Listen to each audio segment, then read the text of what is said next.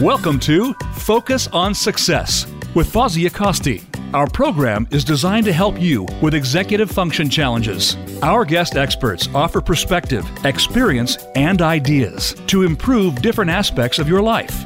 Now, here is your host, Fawzia Costi. Hi, welcome to the show. This is Fawzia Costi, and today we're having another episode of the Parenting Pulse with Dr. Sarah Bald. So welcome, Dr. Bald. Thanks for having me yet again. And we have a special guest today, Briar, who is Dr. Bald's little baby, and she is just about as cute as they can be. So welcome, Briar. And hopefully she'll be agreeable for the next hour as we talk about social issues that children experience during and after COVID. So this is a really, I think, relevant topic right now because as kids are trying to navigate their way through the educational system and online learning and, in-person learning, all these different issues, I think are affecting their social circle. They're affecting their social skills. And I know that this is an area that you've spoken on before. So Dr. Bald, tell me a little bit about what your thoughts are on the current situation with social issues kids are experiencing during and maybe even before COVID, comparatively before COVID, comparing it to now. Absolutely. I think there's been a change in this. I mean, there definitely has been a change in the social structure. We're starting to see research come out of what this is going to do for our kids. We're starting to see research come out about the developmental patterns. But I think today we talk about life stages, talk about what kids are starting to learn at each phase of their life, what they should be achieving as far as developmental milestones, and where disruptions might have happened, and then what parents can do to help make sure their kids get back on track. Well, let's start with life stages. Let's start with that. What are the different life stages that kids go through from, let's start with kindergarten all the way through high school. What are some of the life stages that they're challenged with? Absolutely. So it depends on your school of thought for sure. But for example, in preschool, kids are learning initiative versus guilt. So they're learning to explore their environment. They're starting to gain their purpose in life. Kids in this stage, if they have difficulties, if they have some adverse childhood experiences, COVID being one of them, during this stage, they can have a failure that can lead to overwhelming feelings of guilt about things. These are your kids who apologize for everything, who self-blame during this stage. It's because they had to deal with an adverse childhood experience during that 3 to 5 year old life stage. So even when things aren't their fault, these are your ones who are apologizing. Then we get into the school age kids, your 6 to 11 year olds. These are industry versus inferiority. So this is when your kids really start to feel competent. Hey, I'm really good at this. This is something I can achieve. This is something I like to do and something that makes me feel like I've been successful.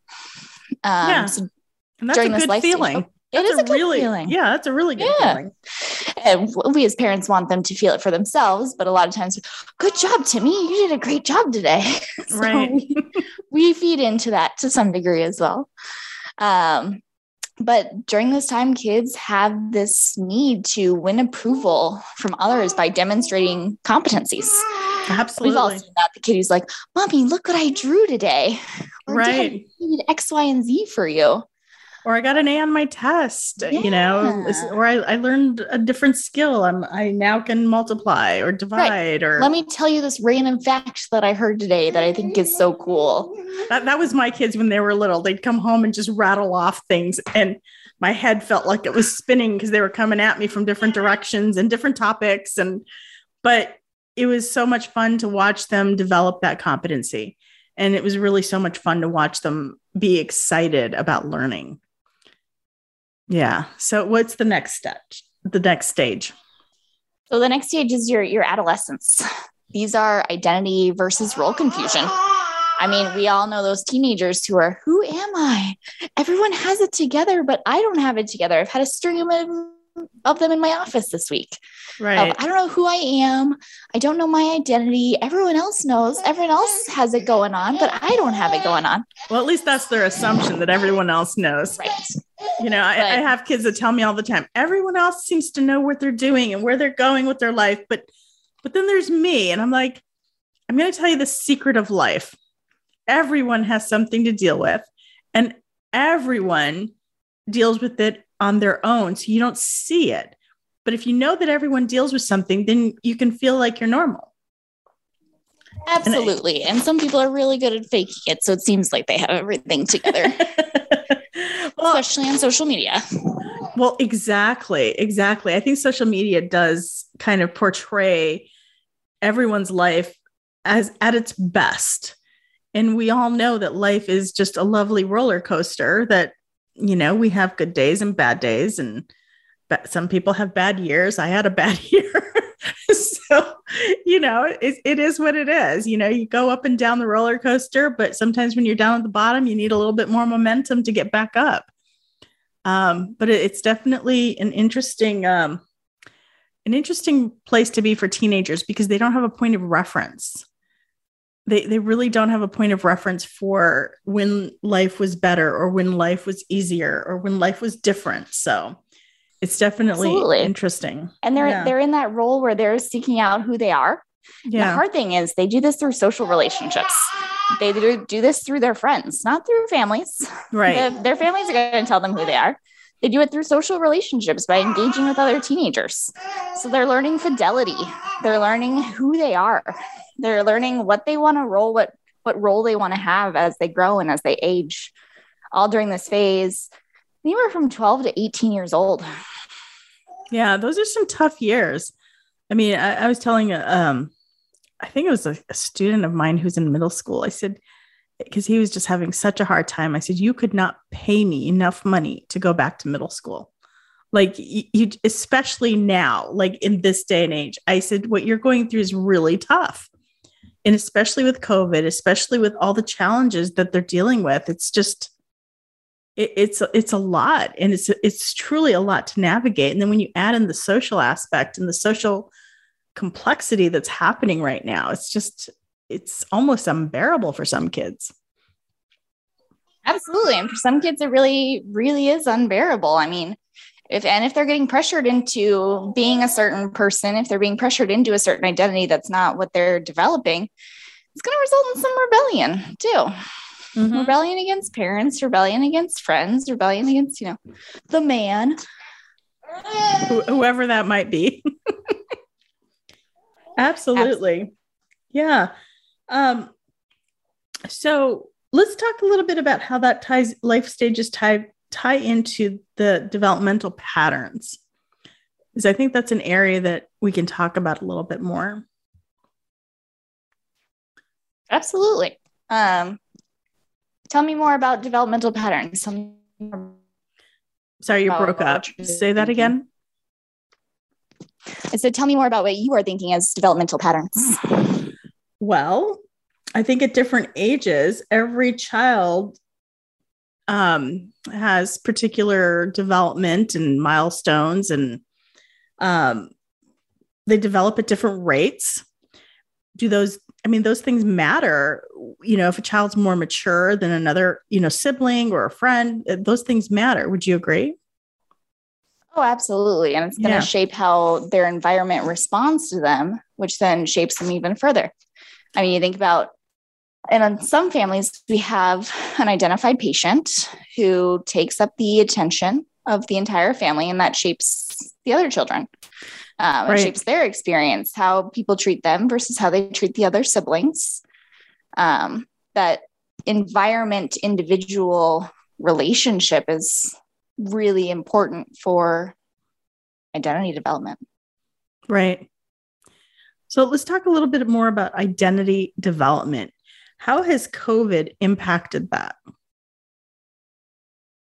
Or from your perspective, how do you feel COVID has impacted children's identity development? Because they're not in school every day, or at least they weren't for a while. They weren't in the classroom. They weren't with their peers, or when they are with their peers, they're wearing a mask. how do you think that impacts development or identity development? I think we're going to see a big research boom probably in about 5 to 10 years of what exactly is happening.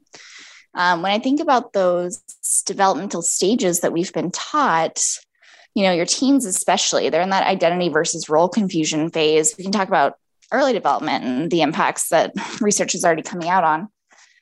But for these teenagers, they really rely on the social relationships. So a lot of my kids really liked the online school that they didn't have to go out and engage with other people. So then they weren't getting those relationships to figure out who they are. So it's a lot harder to identify who you are and figure out your identity when you don't have that ongoing discussion with peers. Peers who are very different than you. Absolutely. I think it's important to see yourself in comparison to others, and teens need that. It's absolutely important for their development. The other difficulty is we created echo chambers during COVID. So we were all online, so you could easily turn off a viewpoint you didn't like. Oh, you could absolutely. Easily, find yourself in a hole of only seeing news you agreed with, only discussing with people you agreed with, because you could just silence your family member who thought differently than you. You could just unfollow a colleague that you had 20 years ago who was posting something you didn't like. And so we created echo chambers and became much stronger in our views. That is true. In and out groups got a lot stronger. And we see this big polarization, this big shift in the country. And I think a big part of that is that we only surrounded ourselves with people with the same views as us, because it wasn't like the water cooler discussions where you had to get along with everybody at work, no matter what they believed. Well, I think one of the things that I saw that really bothered me is that people had a hard time having discussions. People had a hard time having discussions that maybe they would have been fine with 5 or 10 years ago. Having a conversation with somebody who had a different perspective than you was fine years ago. All of a sudden, it became so much more important that you agreed with the people that were in your life, because it wasn't just individuals that were polarizing. It was the politicians, it was the schools, it was like so many things were driving a wedge between us. And I think it's really hard as adults to keep that perspective on something like that. I can't imagine how hard it must be for a child or a teen who hasn't fully developed their identity, who hasn't really fully developed, really. I mean, their brain is still developing, their bodies are still developing. Yeah. How could they possibly deal with such complex aren't issues? Done growing until their 30s. So they're going to have, that's their playing organization. That's their problem solving. That's their, some of their integration comes from that. So absolutely. So let's talk a little bit about how those developmental patterns have changed because of COVID. How, social issues that kids are experiencing today versus maybe things they've never experienced before in history. How do you think that's changed? Oh gosh, it's so hard to say because we're not going to know the impacts of this for a while. We can talk about other countries who have been through similar things, who have seen other things, and go down that rabbit hole if we want to. But I don't think we're going to fully know the full impact of what this is going to do for that identity development for this generation of kids until they're adults. There is the idea that kids are plastic, which sounds like they're hard and unshapeable. I've never understood why it's called plasticity. The brain is plastic, which means it's very flexible and fixes itself. So I think kids are still adaptable, and we're going to find out how adaptable they really are. I agree. I think they are very adaptable. And I think that they're going through a really challenging time right now, but it's going to be interesting to see how they come out at the other end.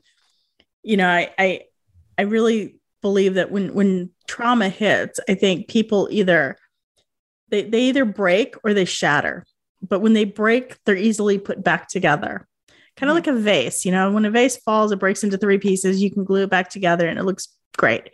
But if it shatters, it's a little harder to put it back together. It takes a lot more effort, a lot more patience, a lot more time. And I think that's the part where we need to look at these kids and say, well, did they shatter, or did they just, did this break something during COVID? And how fast or how easily can we put this back together? Yeah. How fast or how easily can we, create a solution for this problem? Right. What I like now, and the good news about now and why this, happening in today's age, is that we still have social media, we still have technology, so we could still do classes online. We could still see our peers. A lot of the kids are playing video games with each other anyways when it's not a period of COVID. So you're still getting some social interactions. How do you feel about that? Like when my students tell me that the only social interactions they have is on Discord. And Discord is where kids get together and play video games. For those of you who are not aware of what Discord is, you have to wonder how much real social interaction do they have if they're playing video games on Discord? I mean, you're missing a lot of the nonverbal interaction. You're missing a lot of those nonverbal cues, reading people, understanding people, for sure. Mm-hmm. But you're still getting, when I think about like COVID, you're still getting interaction, which you might not if we didn't have technology. We'd all be locked inside of our houses and not talking to anybody. So it allowed for us to maintain some social interaction, but you're definitely losing all of the nonverbal exposure that you had before, and reading facial expressions on sarcasm and subcontext. And those are the things that I worry about. Like facial expressions is what I worry about with the younger kids, because when they're wearing masks, I mean, that's a lot of what they rely on. I mean, if they're going to be doing something mischievous, they're looking at your face as the adult, as the parent, to see how are you going to react? Yeah. How far can I go? How much can I get away with? And I think those cues are not there anymore. At least they haven't been for the last couple of years. And if you're 3 years old or 4 years old, that's, the majority of your life. Yeah. The American Academy of Pediatric Neuropsychology on their Facebook posted an article from BBC the other day that talks about how pediatricians are starting to see delays in understanding facial expressions and some of that pragmatic language and poor articulation as well in the younger kids who might have only been exposed to mass during that critical period of development for language or for social interaction. Like right now, I've got a 6-month-old now.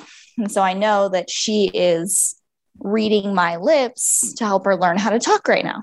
Like her eyes have shifted. She's not looking at me in the eyes anymore. She's looking at my mouth, because that's how kids learn how to talk. Right. That's her next stage. Right. So, at home, totally okay, because we're not in our houses wearing masks around our kids. But when we think about interacting with other people, there's a big chunk of the world or a part of life that is missing, where these kids weren't able to watch other people's mouths than their parents. Mm-hmm. Yeah. And I think it also impairs their sensory because they can't put in their fingers into their mouths if they're out and about. If they're wearing a mask, that's an important part of being a child. They have to explore their faces and their mouths. And that's why you see all these kindergartners with mouths with masks, and they're just filthy because their hands are all over their faces. And, it's just, it's an interesting phenomenon that we're dealing with right now. And I agree with you. I think it's going to be probably close to a decade, if not longer, before we know the true effects of what's happening. Mm-hmm. But I hope kids are as resilient as we think they are. So any other life stages or developmental patterns that you'd like to chat about before we move on to the next topic? It's a good question. I could probably talk for hours. But what would everyone find beneficial? Because I can listen to myself talk all day long. Well, let's talk about, let's just really define life stages. Let's really define developmental patterns. And then we can talk about milestones. Okay. Like I said earlier, it depends on your school of thought of those developmental stages.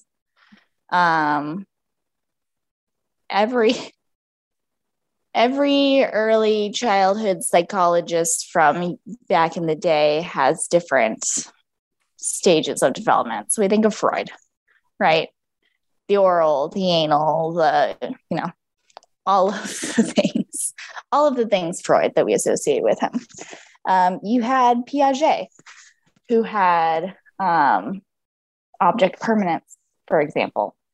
So all of these are related to different. And let's describe what that is for parents who don't know. If you cover your child's face and they're young, like under 6 months or so, they're going to think you disappeared. Yeah. But if they're a little bit older, they're going to know that something's just obscuring their view and that you're actually still there. It's just something's between the two of you. Yeah, absolutely. That's why. Simple definition. Yep. That's why around 9 months old, kids all of a sudden start getting stranger danger and separation anxiety. Mm-hmm. Because when you've left the room, they know you've left the room. So then they start to really struggle with that. As a mom, I'm in a bunch of mom Facebook groups now. And there was a woman who posted the other day, very concerned because her pediatrician sent here's all the things we're going to discuss at our next appointment. And she's like, why are we talking about stranger danger? I promise my child isn't around strangers. It's like, no, they're just finally developing stranger danger at this age. Oh. So people are scary. There's people who aren't them. We have unfortunately reached that stage a little early in our house. So pediatrician walked into our 6-month appointment and started screaming her head off. He's like, oh, that's good. She's going to start walking early. I'm like, don't tell me she's going to start walking. I don't want to hear this. That's a good thing. So let's talk some more about some other life stages. We've got things like object permanence. We've got theory of mind. Theory of mind is the idea that others have different experiences, that others have different perspectives than us, that my world might look different than your world's. So in this stage, this is really important for things like autism spectrum, for example, I understand that my experience is different than other people's experiences. Well, I'll do fun little tests. At what age do they start having this? So we can start to, some of the tests that I give start to measure it around 3, but it continues to develop until they're 7, 8, 9, 12. It changes. Yeah. The other thing about our field is that it's constantly morphing because we're learning more and more. And it does depend on the child, doesn't it? I mean, everyone slightly develops at a different rate. Some people are just asynchronous and 100%. Some kids develop in areas faster, others develop in different areas faster. And so comparing yourself and comparing your kid to other of your friends' kids, not a good idea because, they might be ahead in one area, but your kid's ahead in a different area. Right. And it does not mean they're not going to be successful if they're a little bit behind their peers. It really doesn't. Trust me. I know my kids were both preemies. But our understanding of the infant brain is getting so much better as science advances. So things that we didn't think infants could do early on, we're starting to realize, no, they have that more than we thought. Like even object permanence, we're starting to realize that they have it a lot earlier than we used to think. There's this idea called the Flynn effect, where we're getting smarter and smarter as a society over time. I think some of that is true. And with child development, I think we're just starting to understand kids. Well, that's what I was wondering. Are we really getting smarter or are we just getting better at research? Potentially. Are we getting better at research or is Google at our fingertips? Or, I mean, there's so many factors that you could really think about that could play a role in that are we getting smarter or is it that we're getting better at, noticing certain things, or, what is it that's really changing? Well, and science is shifting so much too, because, for example, Piaget, early development, early childhood, his research sample was his kids. All of his ideas were based on his, I forget, 2 or 3 children that he had. And it's like, I'm going to understand all these life stages just based on my own 2 children. And then I'm going to publish articles about it. And it's still used today. Well, it's great if you assume that all children were like his, but his children were unique because he was a smart man. Mm-hmm. So you assume his children were relatively smart as well. So it's really not a good sample. It's not a good sample, but it's still used. And surprisingly, it holds true to some degree. Yeah. With variability. And so we are, like, for example, he's got like the concrete operational, formal operational, all of these different stages that aren't terribly fascinating. But what his idea of, for example, pre-operational, where this is around 2 years old, kids start to understand symbolic thinking. We're realizing kids can do that a lot sooner than we thought. So they're appropriate life stages. They're just not consistent. They're earlier than we thought they were. Wow. Kids have these skills sooner than we thought. Well, we're going to take a quick break here, and then we'll be back after these messages. And if you'd like to get in touch with Dr. Sarah Bald, you can do that. And Sarah, would you like to give them your contact information, please? Yeah, I've got my email and everything's on my website, nestpsychaz.com. Yeah. And if you'd like to get in touch with me, that's executivefunctioncoachaz.com. And you can register for subscribe to the magazine, Executive Function Magazine. You can also listen to our podcast, or you can go to our YouTube channel. And don't forget, we have our summit coming up June 6th through 10th. So if you'd like to participate and listen to those wonderful interviews, you can do that as well. We'll be back after these messages.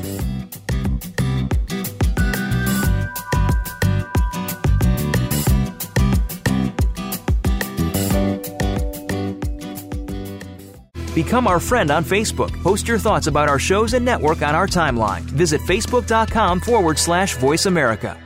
If you are struggling with organization, time management, or other executive functions, Fawzia Costi is ready to put you on the path to success. Visit executivefunctioncoachaz.com. Fawzia works with in-person clients at her Phoenix, Arizona office, or with clients anywhere across the country remotely. Mention that you heard this ad from the Focus on Success radio show and receive a free initial consultation with Fawzia, plus $50 off an intake evaluation, a $300 value. Visit executivefunctioncoachaz.com or call 480-648-1122.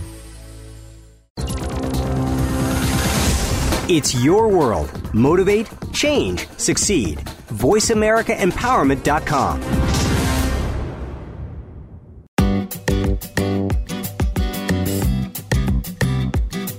You are listening to Focus on Success. To reach Fawzia Costi or her guest on the live show, please call 1-888-346-9141. That's 1-888-346-9141. You may also send an email to Fawzia at executivefunctioncoachaz.com. Now, back to Focus on Success. Hi, welcome back. Thank you for listening to Parenting Pulse with Fawzia Costi and Dr. Sarah Bald. Welcome back, Sarah. So thank you for being on the show. I really appreciate it. So let's talk a little bit about, let's continue our conversation, I should say, on social issues and how kids are experiencing these social issues during and after COVID, or even before, as a comparison to what they're dealing with now. So we did talk quite a bit about developmental patterns, life stages. Let's talk about some milestones. What are the most important milestones that children must reach in order to have a successful life? And how is that impacted by COVID? Let's talk about pre-COVID versus during COVID and then now, and what you're noticing. And we can talk about the different age groups too. Let's start with the little ones. Let's start with the young ones.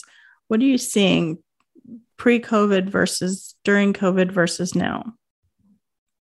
Oh gosh. I mean, when we talk about developmental milestones we need to hit, that's so broad. There are so many different avenues. We can talk about physical development. We can talk about social emotional development. We can talk about a wide range. Well, let's break it down a little bit. Let's break it down a little bit. Let's talk about the physical and then the, psychological milestones. Because they all kind of connect, don't they? They do. Yeah. So what are you seeing with the younger kids? Like, let's talk elementary school and younger. Elementary school and younger, we've got a wide group of kids who were exposed to their families, who were not in public as much. When I see in my own practice is I see the kids who don't know how to be in a classroom, who are struggling more with socializing with peers, for example, whose academics are falling behind just because that's what my practice pulls for. So for example, I've been a lot more cautious diagnosing and looking at learning disabilities right now, just because I know that kids haven't had that exposure. So we have to think about what's been the educational impact of the last 2 years. And for the most part, most recent school year, we got it figured out. Most kids were back in school. The year before that, things were a bit better. Teachers had the summer to figure out online learning, figure out how to expose kids to the material. And then the year before that, they got 3 quarters. And then the last quarter after spring break was just a free-for-all. Kids are having to readjust into being in a classroom, to sitting and listening for 6 hours during a school day, instead of doing a Zoom call in the mornings. A lot of kids that I work with haven't gone back to school. They've looked at online options that are available here locally or national options so that they can stay online because they just figured out that their brains do better, or maybe emotionally they're more comfortable. I do know some kids were really struggling with online, at least from the clients that I see, from the students that I see. I had one in particular. I remember when he started online learning, he didn't have a setup for his work. He had all his gaming stuff on the same desk that he did his homework. So as soon as his teacher stopped talking, he started gaming. Mm-hmm. And we looked at his grades and he's failing everything. Mm-hmm. But yet he's confused. He's like, I'm showing up to class. I'm doing everything they asked me to do. And when we look at the grades, we realize he wasn't doing any of the homework assigned. He didn't even know that he had to go online to look for homework. He assumed once the teacher was done talking, he was done with the whole class experience, because when he was in the classroom, that was his experience. You stay in the classroom when the teacher's done talking, the class is over. Mm-hmm. Whereas the online class, they wanted him to be more independent. So he didn't have the skill set to do that work on his own. So his mom would come home and find him laying on the couch watching TV or playing games, because in his mind, he was done. Right. Because that's the school had worked before then. Yeah, he was so happy. He was feeling so successful until he saw his grades. And then he was like, I don't know what I'm doing wrong. I'm showing up. I'm doing the work they're asking me to do, and yet I'm still failing. I said, kiddo, they're asking you to be more independent. They're giving you more homework. So you have to check this every single day and do the things that they're asking you to do. So he did, but then he didn't turn them in. He didn't turn his homework in, or he might do his homework, but it would just sit there on his computer. Yeah. So there's a lot of skill sets, I think, that go with being an online learner, and not every kid has those skills. And I think absolutely not. Yeah. COVID really brought that out. It helps. I think it helped parents get an insight into what their child's individual strengths and weaknesses are. And I think it taught us a lot about how our kids learn individually, how they learn, because we talk about how, milestones are great, and we use developmental milestones to track this kind of where you should be at this age, but it's all that individual. And I think that was one of the benefits, or one of the good things that came out of COVID, is we got more individual understanding of each child's own unique needs, what they were successful in, what helped, what didn't help for their learning and for everyday life. So what about the older kids? What are you seeing there? Let's talk middle school. That's a tough couple of years. Oh yeah. I mean, heck, personally, I would argue if you got to miss middle school, you were super lucky. I wouldn't go back there in a minute. You could not pay me enough to go back. Gosh, no. Yeah, no. That was not middle a school's fun. Awful. Yeah, that was not a couple. That was not fun. That was not a fun couple of years. Oh, do I think there's any research or any founding in what I just said? Absolutely not. But I would have paid $1 million to not go to middle school. So I think those, but I mean, if you think about developmental stages, absolutely. They need the socialization. They need to understand who they are. So they might be missing a little bit of that. Where I see a big struggle is with my high school students. Gosh, my heart will forever break for those 2020 grads who didn't get to walk for senior year, didn't get to go to senior year prom. Yeah, I had quite a few high school students that year too, and they were just confused. They didn't know what was going to happen. They didn't even know if they were going to graduate. Mm-hmm. How uncertain is your future if you don't even know you're going to graduate from high school? Right. I had a few friends who I met in my graduate program who were just graduating in 2020, and I was nervous for them because we were all online and we were getting hours and we weren't supposed to practice online. Our field saw a huge radical shift to telemedicine. Because I remember sitting in my ethics class in grad school of don't do telemedicine because this is what's going to happen. I won't say here because then I'll give people ideas.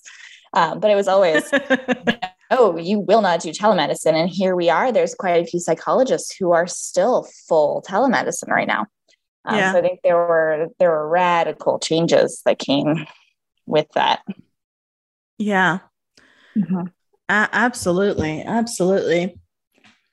So what are some other things that you think, let's talk about it from the parents' perspective. Do you think, are there things that parents should look for to maybe help their child who has some social challenges due to COVID or to this COVID experience? I think based on your own comfort level, making sure they're getting their needs met now. So signing them up for summer camps, signing them up for, making sure they're busy this summer. So maybe you've got a kid who's got an articulation issue now because of masks. So we're going to do an articulation summer camp. There's a lot of places that are doing them right now. We're going to spend a lot of time talking, listening to people talk. We're going to spend less time on video games and watching television and more of that interaction. We're going to get out and go to the park. We're going to go to the splash pad. We're going to, go out and be this year. I really there's this product called Tabletop Conversations that I've just fallen in love with. It's this box of cards. I'm going to grab mine really fast. So okay. It's going to sound a little funny, but it's not that anyone can see it. You can see it. I can. It's great. It's a box of cards. I have the family edition and I have a kid edition that you can throw in a child's backpack. I'll grab those two. But practicing these social skills at the family table.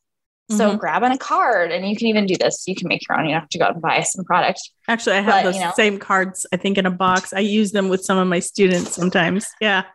I bought them for the office and they're still on my kitchen counter. So, see, would you value a coveted toy or your vacation with your family more? The other day, my husband, I pulled one out for my husband because he questions my sanity sometimes when I buy things like this.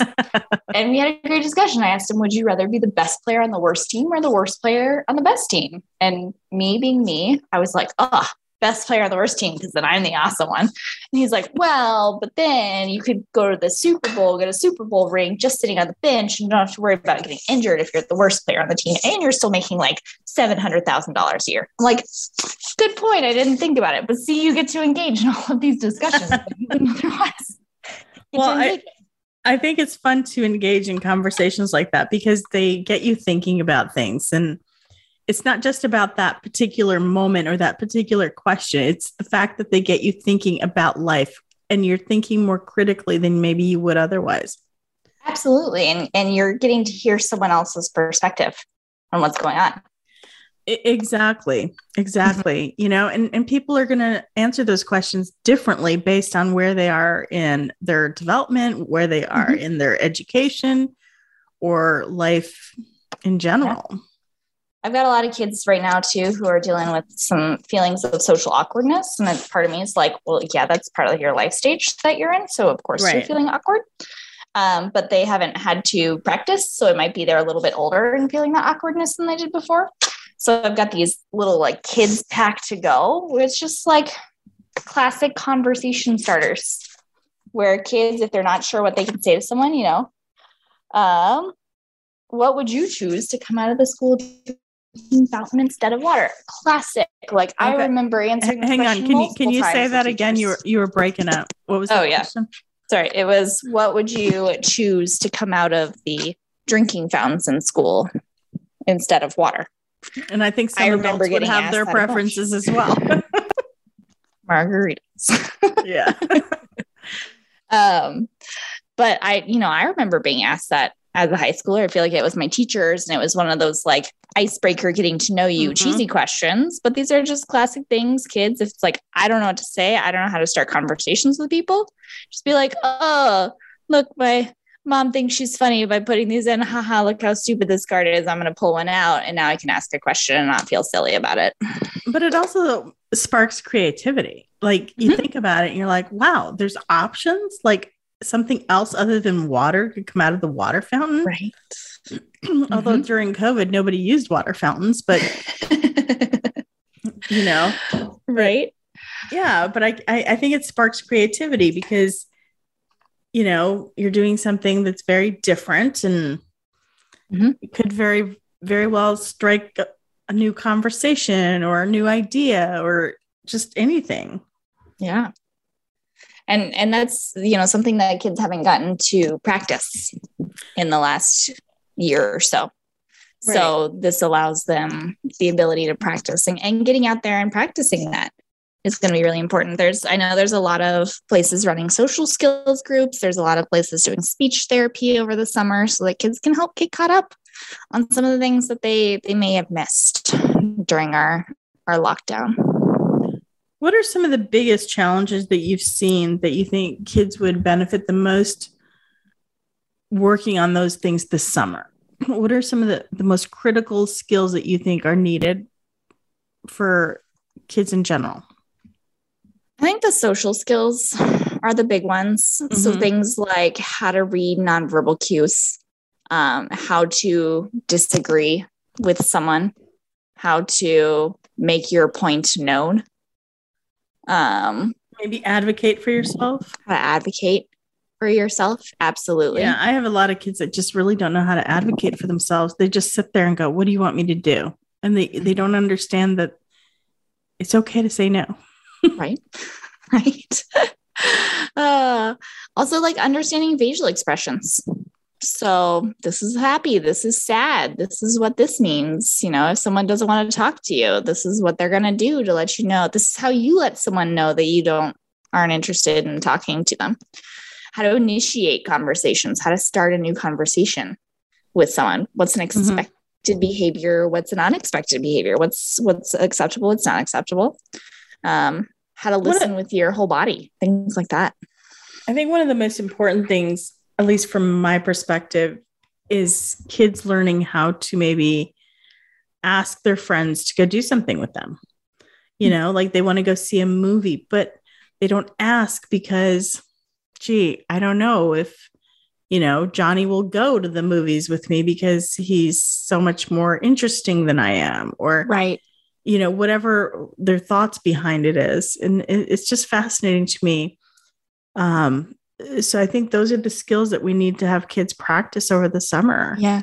There's a 60 Minutes episode, a few months ago, I want to say, that was on teenage depression and how it's on the rise. And there's a lot of teens right now who are suffering with depression, with social anxiety, with suicidal ideation.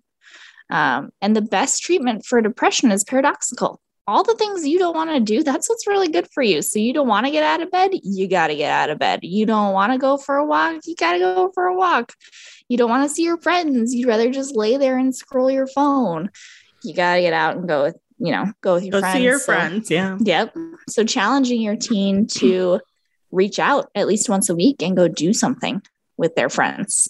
Whether it be riding bikes, whether it be going to the park, whether it be going to a movie, based on your family's comfort level and what's available where you are, making sure that they're going out and being social, because teenagers are social creatures and they're made to be social creatures. Well, I think human beings in general are social. I mean, yes. Younger kids tend to want to be closer to their parents, but it does not mean that they don't want that social interaction. They still need their friends to go play cars with or play dolls with, or or for the younger teenager, to learn about fashion. What do I look good in? What do I not look good in? Am I a hat kind of person? Or how do I argue with my friends? How do I disagree with my friends and still keep them? Well, yeah. I mean, right now I'm dealing with a lot of social issues like that, where, there's just complete breakdowns in social groups and nobody knows how to interact. Mm-hmm. Yeah. If it's not on Discord, it's foreign. It's a foreign concept. Yeah. They really don't understand. And it's almost like they need a mediator. And I don't know if they have this on Discord. I know I had game night for a while where I invited kids to come in and I had a moderator, but that's not real life. You don't have a moderator in real life. You have to be able to interact with the people that you're talking to and negotiate with them so that you still get your needs met and they get their needs met. Yeah. Yeah. And how to do that eloquently, proficiently, whatever descriptive word you want to put in there, but how to navigate that in a way that works for you and sets you up for future successes. And if it doesn't work for you, how do you learn from that situation? And I think for some of our kids who have like ADHD or they're on the spectrum, to not be impulsive, to actually rein that in a little bit and think things through and really slow things down a little bit so that you're not doing things you're going to regret tomorrow or the next day. And when you have that failure because you have a brain-based disability, how do you come back from that failure? How do you rectify whatever mistake you made secondary to what you're going through? Because that's my big talk with kids when I do an evaluation and I'm teaching them how their brain works. My take-home message is you can't use this as a crutch. You can't use this as an excuse. So my joke is always the cop's not going to take that you were driving 101 down the 101 because you have ADHD and you weren't paying attention. So how do you follow through with the consequences of your mistakes or your behaviors, both good and bad? Because there's good consequences and there's bad consequences. So how are we going to face this? Yeah, absolutely. I think it's really important to know how you are. If you're an impulsive person, then you have to put yourself in a situation where maybe you're not going to react to things so strongly. So, I think we've talked quite a bit about developmental patterns, life stages, milestones.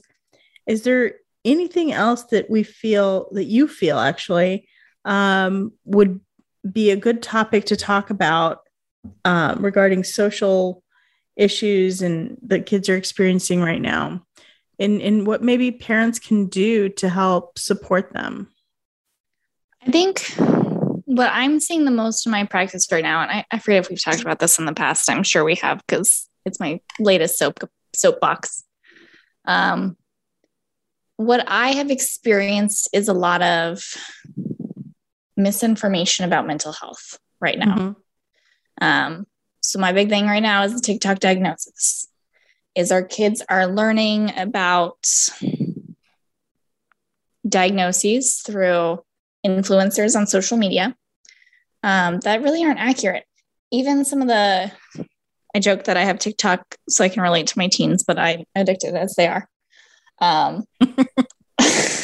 am. It's true. All the parents were like, they're on TikTok for this many hours a day. And I'm like, yes, that's terrible.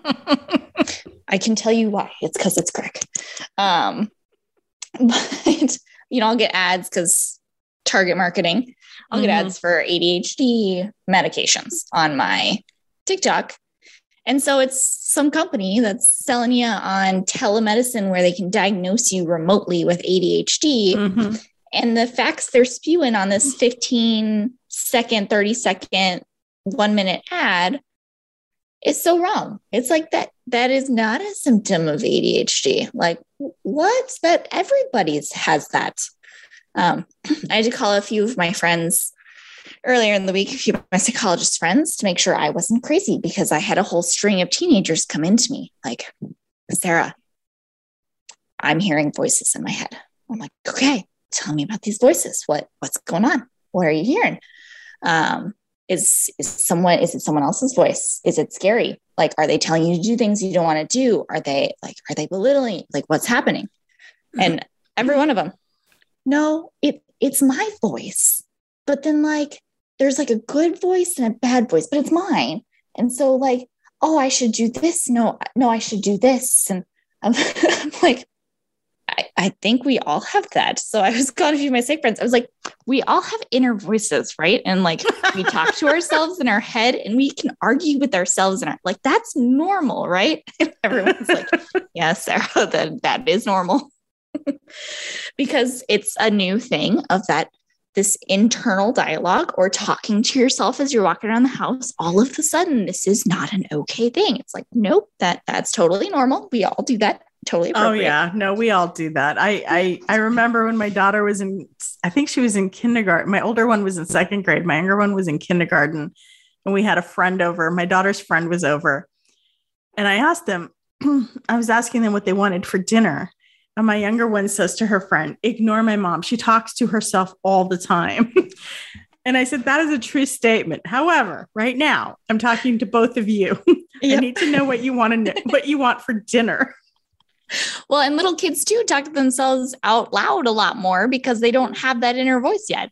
So They have to do it out loud. Then as they age, as they develop, then they can start having the internal voice.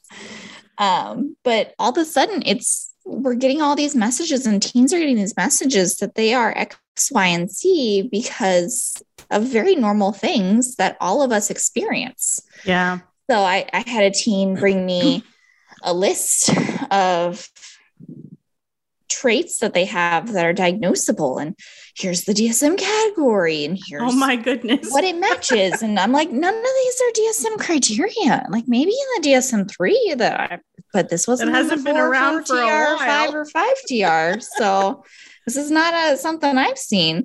But there's so much misinformation that they're getting online about what is typical and what is atypical. So making sure you're having those conversations with your kids about who they are. My big thing lately has been the diagnosis doesn't necessarily matter if you think you have one. What matters is who you are. And so, yeah, you have these quirky traits. Let's work with them. Let's make you the best you with those quirky traits. Let's not put you in a box. Yeah. Let's not try to fit you into a diagnosis because you're going to pay attention to everything. You're going to be hyper aware of everything your experience is. Let's just celebrate you for all of your individual quirks. And so we as a family, instead of making it seem like it's weird that you do X, Y, and Z, we're going to celebrate whatever quirky trait you have right now. And it's this is you. Yeah. That's what makes you, you. I love that. So thank you so much, Sarah. I really appreciate you being on the show today. And once again, if you want to give out your information, if anyone wants to get a hold of Dr. Sarah Bald, they can go to nestpsychaz.com. Okay. Mm-hmm. And if you'd like to get a hold of me, you can go to executivefunctioncoachaz.com. And you can go to my YouTube channel, subscribe to the Executive Function magazine, as well as go to podcasts that we've had in the past and listen to those as well. So once again, thank you for listening to Parenting Pulse. We really appreciate it. We could not do this if it wasn't for you. So we look forward to our next time, and have a wonderful day.